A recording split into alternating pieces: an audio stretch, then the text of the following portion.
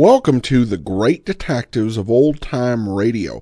From Boise, Idaho, this is your host, Adam Graham. If you have a comment, email it to me, box13@greatdetectives.net. Follow us on Twitter at Radio Detectives and become one of our friends on Facebook, facebook.com/Radio Detectives. Also, over at greatdetectives.net this weekend, check out my review of the Avengers, the comic strip adaptations, Volume 2.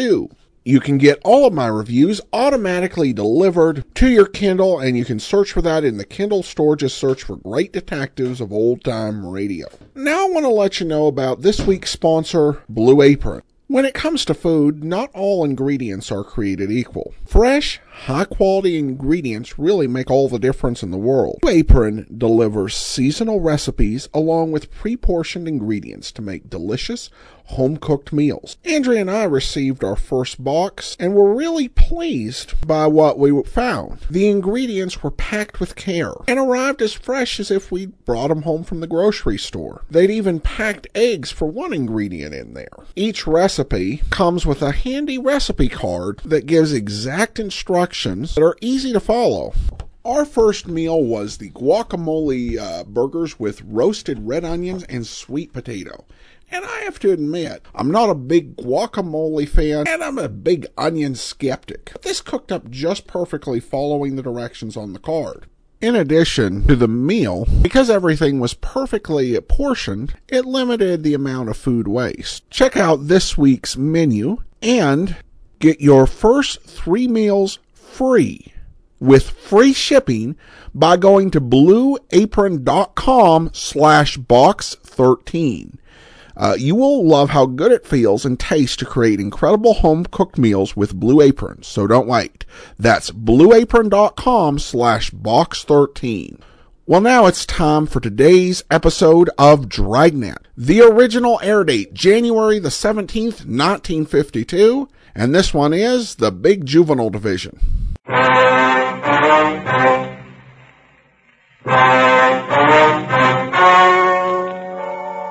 The story you are about to hear is true. The names have been changed to protect the innocent. Fatima Cigarettes, best of all king-size cigarettes, brings you Dragnet on both radio and television.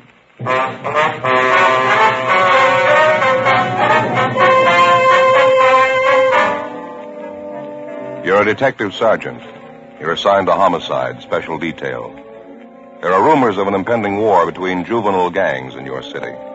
Reportedly, members of both gangs are well supplied with homemade weapons. You don't know when the fighting will break out. You don't know where. Your job? Stop it. Fatima, America's first largest-selling blended cigarette, now king-size. See the difference, taste the difference, smoke the difference. And in Fatima, the difference is quality. See the difference. Fatimas are 21% longer. Taste the difference. Enjoy Fatima's extra mildness. Much different, much better flavor and aroma. Smoke the difference. Get all the advantages of extra length, plus Fatima quality, which no other king-size cigarette has. Yes, in Fatima, the difference is quality. Definitely the best quality in its class, but the same price as the cigarette you're now smoking. So why wait? Switch to Fatima today. Each king-size Fatima gives you a long, extra mild and soothing smoke with the added protection of Fatima quality. Buy Fatima.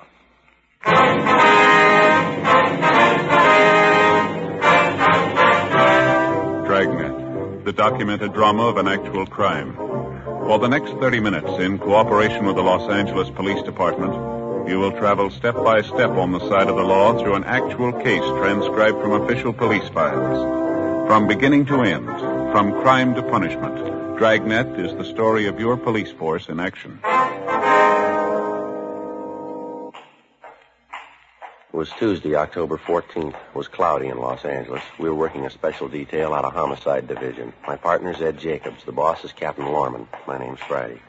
It was 1:18 p.m. when I got to 2015 East 1st Street, the second floor. Hollenbeck Juvenile Division. Joe? Hi. What'd you find out? Nothing yet. Gardner had to go next door. He'll be back in a minute. Give us a rundown on the thing. Friday, Ed. Hi, Gardner. Hi, how you doing? Good to see you. How are things going downtown? Oh, not bad, a little slow. Hear you got problems. Lots of them. Captain brief you on any of it? No, he told us to check with you. You'd fill us in. Said maybe you could use some help. All we can get. We're sitting on top of a bomb out here. We don't know when it's going to go off. What's the pitch, Gardner? Juvenile gangs, 5 of them this time. The way we get it, they're ready for trouble, all of them. High school kids? Most of them. Some of them are in junior high. Well, how come 5 gangs? What are they planning, a free-for-all? It's a long story. They've been building up to this thing for months, all East Side kids. We hear it's supposed to be an open war. Mm-hmm.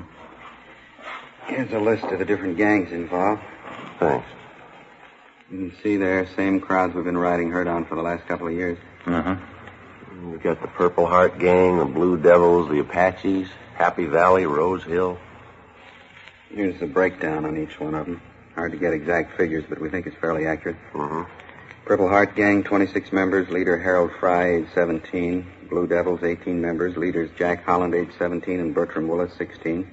The Apaches, 22 members. Leader Robert Lawson, 17. They're supposed to be the strongest bunch. Well, Happy Valley Gang, 20 members. Leaders Roy Martin, 16, and Joseph Gomez, 16. Rose Hill Gang, 16 members. Leader Thomas Resnick, 18. yeah. Well, what's behind it, Gardner? I mean the gang war that they're supposed to be planning. A lot of factors enter into it, I guess. It's my own idea. The Apache Gang's doing most of the promoting. What's the object, anyway? The usual big shot ideas some high school kids get. The Apaches figure they're going to run the whole east side. They've already scared the Happy Valley Gang and the Blue Devils into joining up with them. Well, how'd they manage that? I'd like to find out myself. Well, how about the other 2 crowds there, Rose Hill and the Purple Heart Bunch? The story I get is they won't come in with the Apaches. That's supposed to be the reason for the war. Either they join up with the Apaches or they fight them. That's the warning they got. Really playing it big time, huh? All the way. 16, 17-year-olds. They got gang lieutenants. They got their own cars, their own hideout. Some of them even have their girlfriends running with them, same age. None of them over 17. Where'd you get your information, Bill? Half a dozen kids. Most of them from the Blue Devils and the Happy Valley Gang. They were mixed up in a couple of after-school fights in Hollenbeck Park. The stories they gave us are enough to curl your hair. Yeah, how do you mean? About the big war they're going to have. One of the girls we picked up gave us most of it. 15-year-old. Says her boyfriend's one of the big shots with the Blue Devil. What'd she have to say? Talked about it like it was some kind of a game they were playing. Yeah. Said the Rose Hill and the Purple Heart gangs were teaming up so they could stand up against the other 3. They've been getting ready for the war for 6 weeks. They're really organized. I don't get it. Who's doing the organizing? Who's promoting it? I got an idea about that. We'll get to it in a minute. Take a look at these over here. Yeah. Samples of the different weapons the gangs are getting together for the big fight. Crazy kids. Brass knuckles. Homemade saps, all kinds. Well, what's this here, Gardner? Have a look. Homemade stiletto. Good 6-inch blade. Kids are supposed to have dozens of them. Another one here. Look at this. Ice pick. Anything you can think of, you name it, we got it. It's going to be wholesale murder if we can't find a way to stop it. You been able to figure what the real trouble is, Bill? I got an idea, yeah. You asked about the gangs teaming up a minute ago. Yeah. We figure we got a young Hitler on our hands. A kid by the name of Robert Lawson. He's supposed to be the ringleader of the Apache gang. Moved in about a year ago from the Middle West. How much you know about him? Wrote a letter to the city he originally came from. Nothing but trouble back there. Bad juvenile record. We've talked to the boy a couple of times. His parents, too. Didn't do much good. Never had enough to file a petition on him and bring him to the attention of the juvenile court.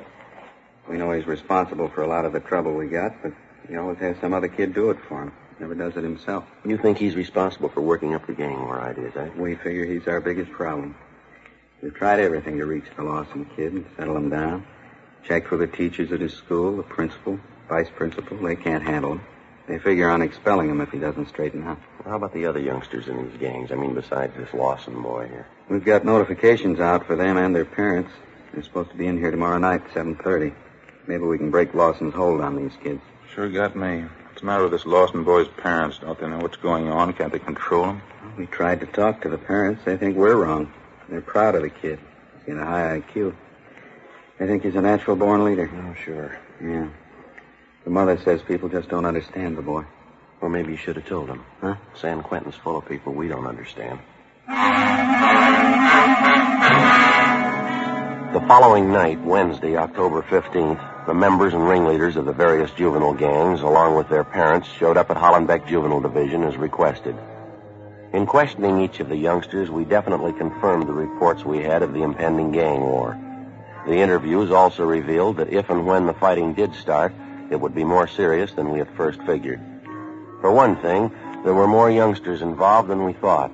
The gangs had been recruiting new members by the dozen in preparation for the street fights. For another thing, we found out the teenagers weren't carrying around 8-inch knives and brass knuckles just for show. If fighting started, they were ready and willing to use them. We weren't sure how much we could count on it, but after interviewing the parents and advising them how serious the situation was, they promised their full cooperation. Most of them agreed they'd maintain strict check on their youngsters and keep them out of all neighborhood gang activities.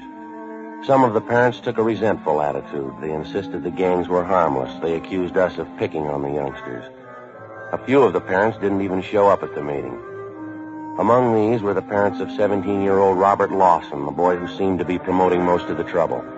The following morning, my partner Ed Jacobs and I drove out to his home and we talked with his mother. She was friendly but not too cooperative. I don't know why you say that, Sergeant. I appreciate you worrying about my boy, but I'm sure it's not as bad as you think. I don't mean to contradict you, Mrs. Lawson, but I'm afraid it is a lot worse than you think. It's what the other officers said, too, but you really don't have any proof, do you? I mean, if you idle rumors, you certainly can't accuse Robert on that basis. We're not accusing Robert of anything, ma'am. It's not the point. What we're trying to do is to head off the trouble before it starts. You were living in the Middle West before you came to Los Angeles, that right, ma'am? Yes, that's right, Nebraska. Well, wasn't your boy in some kind of trouble back there? Yes, but it didn't amount to anything. Could have been avoided so easily. They just didn't understand Robert. That was the whole trouble. Is he an only child, ma'am? Yes, just Robert. But he's not spoiled. I know it's a great temptation with an only child, but we didn't spoil him. Robert just isn't like that. Uh-huh. You allow him quite a bit of freedom, do you, ma'am? I mean, does he go out at night very often? Well, he is 17 years old, going on 18. Yes, my husband and I allow him to go out as often as he likes, as long as he keeps up with his studies. Robert's always done very well. Always tops in his class. Do you know where he spends his time when he goes out at night? He's usually down at the gym or at the library. You know that for a fact, do you? I trust Robert, if that's what you mean. He tells me that's where he's going. I believe him. The mother can't believe her own son. Who can she believe? How about the company your boy keeps? You know any of his friends, Mrs. Lawson? Few, yes. There's the Miller boy and Jack Holland. They seem to be fine boys. Miller and Holland? Yes. There doesn't seem to be anything wrong with them. Well, there is, ma'am. What? Both of them have juvenile records. Both of them belong to your son's gang. Really, Sergeant, how can you say that? It isn't fair. Wouldn't it be better to try and understand these boys instead of picking on them, persecuting them? I don't know how we're going to make you understand, Mrs. Lawson. We're not picking on them. We're not persecuting them. We know there's a gang problem. We know your boy's one of those at the bottom of it. If something isn't done, there's going to be trouble. If we're going to stop it before it begins, we're going to have your help. I'm perfectly willing to cooperate. You know that. That must be Robert now. Excuse me. Robert? Bob, is that you? Yeah? Would you come in here a minute, Bob? We're in the living room. Yeah?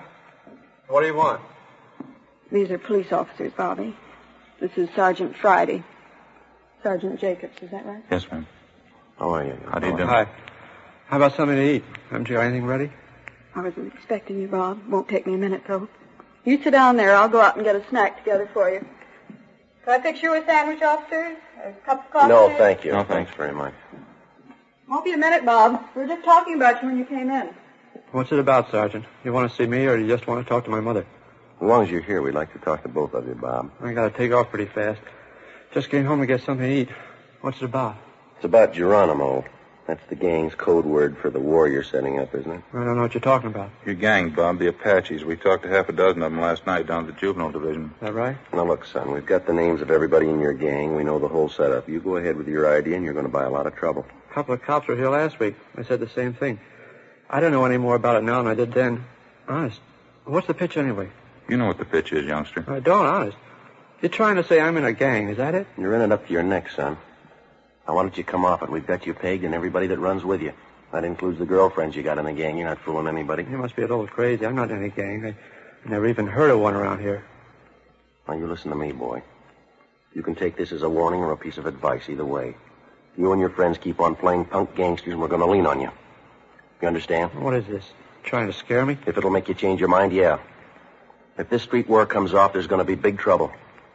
What do you think's going to happen when 200 kids tangle in a fight with knives and brass knuckles? Now, use your head. Here you are, Bob. Nice milk, nice bowl of hot soup. Bacon and tomato sandwiches. You always make the soup too hot. Oh, I didn't mean to. Let it cool off for a minute, then. Bob has to eat and hurry along, officers. Is there anything else you wanted to talk to him about? No, I think you've heard everything we have to say. I wish you'd think it over, Mrs. Lawson. You too, Bob. Nothing to think over. They're trying to say I'm in a gang. They think I'm the leader. You told them, didn't you, son? Sure. They don't believe me. I wish I could make you understand, Sergeant. He's not a gang leader. Robert's telling the truth. I'm afraid he isn't, ma'am. Well, he is. I know he is. I mean, after all, he's my son. I'm in a position to know him better than you do. Yes, ma'am. If he was lying, I'd know it. I wish I could make you understand. Mother's the only one who really knows her boy. I know Robert's telling the truth. Aren't you, Robert? Robert? Huh? That's so, isn't it? You're telling the truth, aren't you? Sure. How about some more soup? Before we left the house, we tried again to talk to Robert Lawson and his mother, but it was no use. She believed every word he said, and he apparently refused to believe the possible consequences of the war he was planning for his gang of juveniles. We drove downtown and had an interview with the boy's father at his work. He was even less cooperative. He took on a belligerent attitude, accused us of persecuting his son, and ordered us out of the office. Along with Sergeant Bill Gardner and Frank Kerber, we spent the rest of the afternoon and most of the following day checking with parents of youngsters who had been recently recruited into one of the various East Side gangs. Most of them were cooperative. Late that afternoon, Bill Gardner, Ed, and myself met with Captain Stein back at Hollenbeck Juvenile. Strict curfew all over the area. We can start tonight. What do you figure, just on the weekends? Every night. Sunday to Sunday. I'll get some more men in to help out. Every youngster out in the street after 10 o'clock gets stopped. Mm-hmm. Every one of them caught with knives, saps, brass knuckles, or anything like them, they're going to be pulled in and filed on. No exceptions. Be a lot safer in custody than mixing in the gang fight. Yeah, a lot of help. Might teach some of the parents a lesson anyway. Huh? Yeah. Excuse me. Juvenile Division, Stein. Where was that? When? Yeah, right away. Let's hustle at Evergreen Avenue out near the cemetery. Yeah, what is it? Curfew was a good idea. We got it too late. Huh? Gang war, it's already started. Before we left the office, we had communications notify all J cars on the special detail to proceed at once to the scene of the Major 415 call. 10 cars were ordered to cruise the area surrounding the actual scene of the fight and to pick up any and all members of the juvenile gangs who showed any evidence of having been in the fight or had in their possession any deadly weapon. Captain Stein, Bill Gardner, Ed, and myself left the office on a Code 3 and drove out to the scene of the gang fight. When we got there, all the J cars and 3 radio crews had the area blocked off. An ambulance crew was treating more than a dozen youngsters who had been injured during the fight. One of the youngsters had a lacerated eye. He'd been blinded. Most of the other victims would carry scars for the rest of their lives. The juveniles who'd taken part in the battle and who'd been lucky enough to escape without serious injury were being loaded into the J cars and the radio cars. They were to be removed to juvenile headquarters at 1335 Georgia Street for further investigation. Together with Bill Gardner and Frank Kerber, Ed and I began covering the area, collecting dozens of homemade weapons used in the gang fight. They'd be turned over to Pete Brown, Hollenbeck Juvenile, to be booked as evidence. Joe? Yeah, Ed. Come here a minute. Over here. Yeah. Have a look. Piece of chain, bloodstains on it. Lousy. How vicious can it get? Come on. All right. Across the street there, the car in the driveway. Oh, yeah. Help him. He's hurt. Somebody help him, Bobby. What's the trouble? Bobby, he was in the fight. One of the gang, they stabbed him. He's in the car. Come on. What is it, Joe? Take a look. The Lawson boy, huh? Yeah, knife in his chest. Want me to get the doctor? Yeah, call the coroner, too.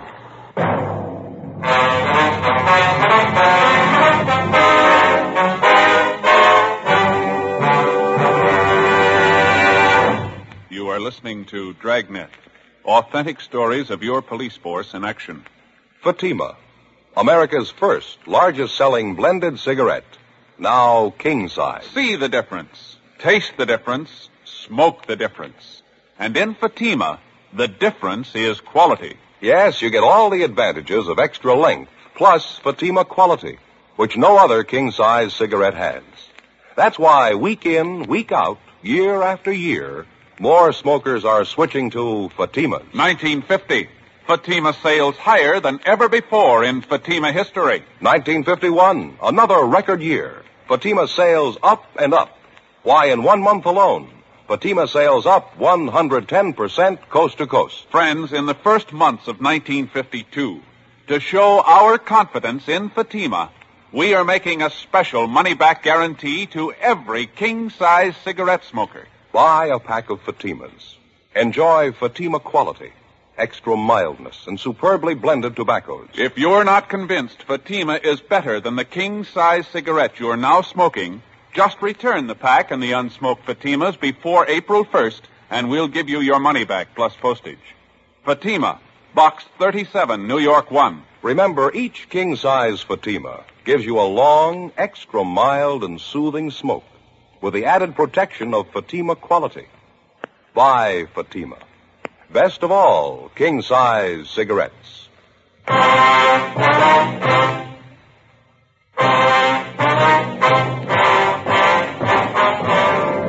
Thursday, October 16th, 5:35 p.m. After the discovery of Robert Lawson's body in the car parked in the driveway adjoining the cemetery grounds, Ed brought the doctor over from the ambulance.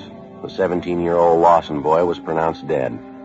The doctor made out the prescribed form and marked it DOA. While we waited for the crime lab crew and the coroner to get there, Ed and I questioned the girl who'd led us to the body. She identified herself as Ann Porter, age 16. She told us she was Bob Lawson's girlfriend. She readily admitted accompanying him to the scene of the gang fight that afternoon. I knew what it was going to be like. I knew right then. I came closer. Bob told the kids to get ready. They were a little ways from us when they stopped. The other gang, the Purple Hearts. Yeah, go ahead, please. There's a kid by the name of Jumpy. He's the leader. He stepped out in front of them and called to Bob. Called him a bad name, said bad things. This boy you called Jumpy, you know his real name, Ann? No, Jumpy's only his nickname. I know him when I see him, though. I can point him out. Well, what happened after he called, Bob? I don't know. What? I don't know. I'm not sure. Everything seemed to happen at once. Bob swore at me, pushed me back, told me to get out of the way. Then he walked up to this kid, Jumpy, right in front of their whole gang. I screamed at Bob. I screamed at him not to. Why'd you scream? What'd you do? He had a chain under his coat. It was kind of a sort of short whip-like. Bob had it doubled up. Yeah. When he went up to Jumpy, Bob had a cigarette in his mouth. He told Jumpy to light it for him. It's supposed to mean he's chicken if he does it. Jumpy laughed at him. Bob took out the chain, hit him across the face with it. Hit him with all his might. Mm-hmm. It knocked Jumpy down. He was laying on the sidewalk. His face was cut bad. Bob had the chain, kept hitting him with it. And somebody gave a yell, and both the gangs started fighting. Were you close to Bob Lawson most of the time? No, not first. There was a lot of yelling and kicking and fighting going on. I ran around and was looking for him. Finally saw Bob. I'm not sure it happened so fast. What happened then? I'm not sure. I thought I saw Jumpy pull a knife on Bob. Long and thin, maybe an ice pick. Yeah. Bobby was still hitting with the chain. It looked like Jumpy hit Bob in the chest with something right over the heart. Bobby stopped. Jumpy did it again. Bobby got white. He looked sick. He turned around and started to run. Well, what happened then? Bobby kept running. I knew he was hurt. I went after him. I saw him fall, but he got up. He kept running. Then one of the other gang grabbed me. They hit me. It's all right. We understand. I didn't find Bob until the fight was over. I heard the cops' cars coming, sirens, coming around from everywhere. I felt sick. I finally found Bob, though. He was laying in the back seat of the car, just laying there. And that's when you called out? Yes. I guess I knew it. As soon as I looked at him, dead white as a sheet. It ain't easy. Not when you find somebody dead, not somebody you love. All right, youngster. It'll be all right. It'll be all right. You're lying. You know that. It won't be all right. Take it easy, Ann. I loved Bob. Didn't you know that? When he graduated, the first thing we were going to get married. As soon as he got out of school, we'd be married. We'd be married. Ann? Ann? Yeah. How old are you? I'm 16. Why? Nothing. It happens to practically everybody. What? People seem to make a lot of mistakes when they're 16.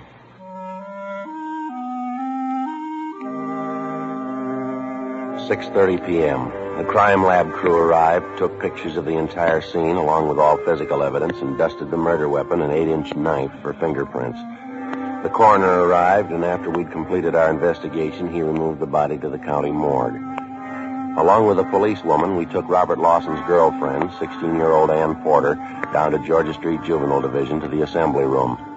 There, a special show-up was held of all the boys involved in the afternoon's fight. The Porter girl identified a 17-year-old by the name of Warren Stone, nicknamed Jumpy, as the boy who'd stabbed Robert Lawson to death. At least a dozen other subjects in the case identified the boy by his nickname, Jumpy.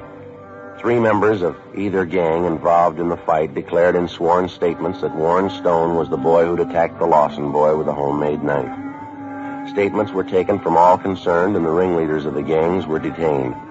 The other subjects were released to their parents' custody after being notified that they would be filed on and a hearing held in juvenile court. Ann Porter was returned home by a policewoman. 7:55 p.m., Ed Jacobs and I took the subject, Warren Stone, to the captain's office where we tried to question him about the murder. He refused to say anything. I told you the truth. I told you the whole story. I don't have to tell you again. We're pretty sure you didn't tell us the truth, Warren. We know you tangled with Bob Lawson in that fight this afternoon. No, I didn't. We've got statements from a dozen kids, son. They say Lawson had a piece of chain. He kept slugging you with it. They say you pulled a knife and stabbed him. How do they know? A lot of kids there had knives. Anybody could have stabbed him. Why are you picking on me? It was your knife. It was your knife that killed him. Your initials on it. I lost the knife in the fight. Somebody could have picked it up, used it. No, that won't do, youngster. The handle of the knife's been processed. Your fingerprints are all over it. How about it, son? Warren? Come on now, what do you got to say? Nothing. I killed him. 8:40 p.m. Warren Stone was booked in at Georgia Street Jail on suspicion of 187 PC, murder. Ed and I got in the car and drove out to the home of the murder victim to notify his parents, Mr. and Mrs. Robert Lawson. Mr. Lawson wasn't home from work yet. We broke the news of her son's death to Mrs. Lawson as gently as we could. She became hysterical, and we called the family doctor, who gave her sedatives. Later, when she recovered herself a bit, she asked for the full story. We told her. How could it happen? Bobby, how could it happen? Sorry, ma'am. There's not much we can say. We tried everything we could to stop it. But you didn't stop it. You let them kill Bobby. You let them kill him. No, ma'am. We tried to warn him. We tried to warn all of them. We're sorry. You're not sorry. You didn't try. Bob's dead. Everything I had. He's 17 years old and he's dead. I can thank you for that. My only baby. We're sorry you feel that way, Mrs. Lawson. Why shouldn't I feel that way? You call yourselves policemen. That boy who killed Bobby, you should have had him in jail in the first place. Young killer. Running around loose, you're as guilty as he is. I'm not defending him, ma'am, but he wasn't a young killer. Didn't even have a juvenile record. I don't care anything about records. He's a killer. He took a knife and he killed Bob, and you let him do it. You let him. I think we better be going in. Yeah. You or your husband will have to identify the body, and tomorrow morning will be all right, the county morgue. Dear God. You'll have to be at the coroner's inquest, too. You'll be notified about the time and the date. I hope you have to live with this. I hope you live with it like I have to live with it. I hope it drives you crazy. I know how you feel, ma'am, but you're wrong. I think you'll realize that. They murdered Bob. You let them kill him. I'll always remember that. All right. And you remember something else. The last time we came here to your house, we tried to make you understand. You didn't know Bobby. You didn't understand him. I was the only one. I always knew what he was thinking, what he wanted, what he was going to do. I was the only one. No, ma'am, there was somebody else. What? The boy who killed him.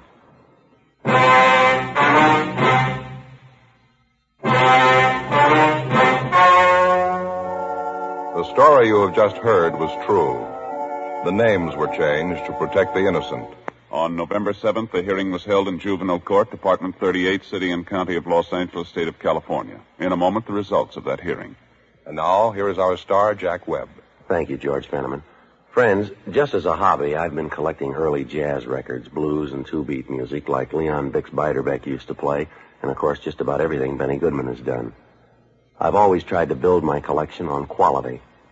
Now, in my opinion, that's the only rule to follow in choosing a king-size cigarette. Choose for quality. Believe me, I know that's what you'll find in Fatima. I know because I smoke them. If you haven't, here's what I'd like you to do. Get a pack tomorrow and compare them. When you see the difference, taste the difference, and then smoke that difference, I'm convinced that you'll switch to Fatima. Because in Fatima, the difference is quality.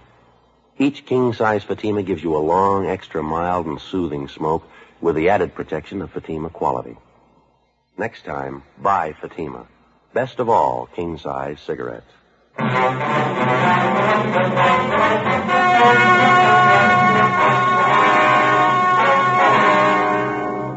17-year-old Warren Ernest Stone was filed on alleging violation of 187 PC, murder.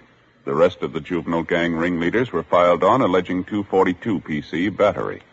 They were all made wards of the juvenile court and placed in detention homes under the supervision of the State Youth Authority. They are still confined in state institutions for juveniles.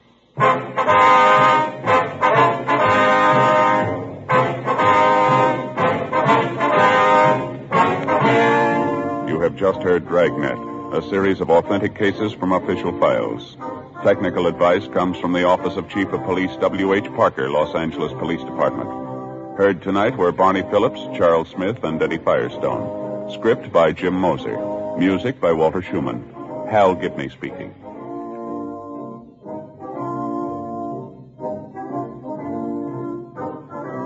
Fatima Cigarettes, best of all king-size cigarettes, has brought you Dragnet, transcribed from Los Angeles.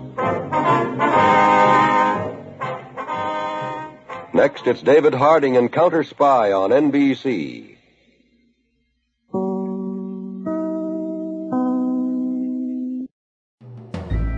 This is Andrea J. Graham, author of the Web Surfer series. Oh, and a Madam's Wife. You're listening to The Great Detectives of Old Time Radio.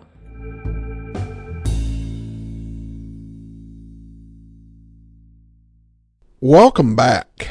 This is an episode which really drives home the frustration of a police officer, and it certainly is something that many officers, even today, can identify with. Because we get to hear this very frantic effort to head off this gang war before it happens. And despite their efforts, they can't stop it from going down. And it's tragic, and they did everything they could to prevent the tragedy. And it just wasn't enough. And they see this thing just play out. And then to make matters worse, the mother, who really could have headed the whole thing off, whose son was the one who was responsible for it, blames them. You definitely feel for them, and you can really just imagine how much restraint it is to keep things professional. And even Joe Friday has to remind her that they tried to prevent this, but she wouldn't listen. And this episode really does just bring home that limit. With all the tools that are at police disposal, all the knowledge and intelligence they have, if they don't get cooperation from parents and the community, they're inevitably left picking up the pieces. I was kind of glad to find this particular episode because I could not locate the episode that the TV version of this was based on, because the TV version is known by a different name. It would not actually be made for TV until the 7th season, and it's known as The Big War. Now we turn to listener comments and feedback, and we have a post from Joel regarding Video Theater 101 Dragnet, The Big Hate. Joel said, I listened to this episode without watching the film, and it was just as effective. I don't think the video added anything to the effectiveness of the story. Interesting. I doubt there are many programs that can carry the story with the audio alone. Good indication of how directly the concept of the Dragnet radio program translated to TV. Well, thanks for the comment, Joel. The TV can add something. It depends on the episode. Certain of them, had some really good camera work that conveyed a lot of meaning that you kind of miss if you're not looking at the screen. I don't think the Big Hate, I think, did have some some good visuals of the suspect, and certainly Friday actually getting a little bit physical with a suspect. And so I do kind of recommend the video on that one, but it is not essential. What I have found is the Dragnet episodes that were originally done as radio programs and then done for TV, you can listen to without the pictures, and it does work just fine. And I actually, when I was doing Old Time Dragnet show, I thought, what we could do is go ahead and take some of the Dragnet TV shows that were just made for television, rip off the soundtrack, and people could just listen to the episodes. And I tried to do that with one episode, and it really did not work as well. The Dragnet episodes that are original to television, and it's about half and half between those and those which were adapted from the radio script, are not as self-explanatory for listening purposes as those that were originally made for radio. All right, well, that will do it for today. Join us back here tomorrow for Video Theater. It's an episode of Richard Diamond. And then on Monday, we'll be back with Nightbeat. And next Saturday, another episode of Dragnet. In the meantime, send your comments to box13@greatdetectives.net. Follow us on Twitter at Radio Detectives and become one of our friends on Facebook. Facebook.com/Radio Detectives. From Boise, Idaho, this is your host, Adam Graham, signing off.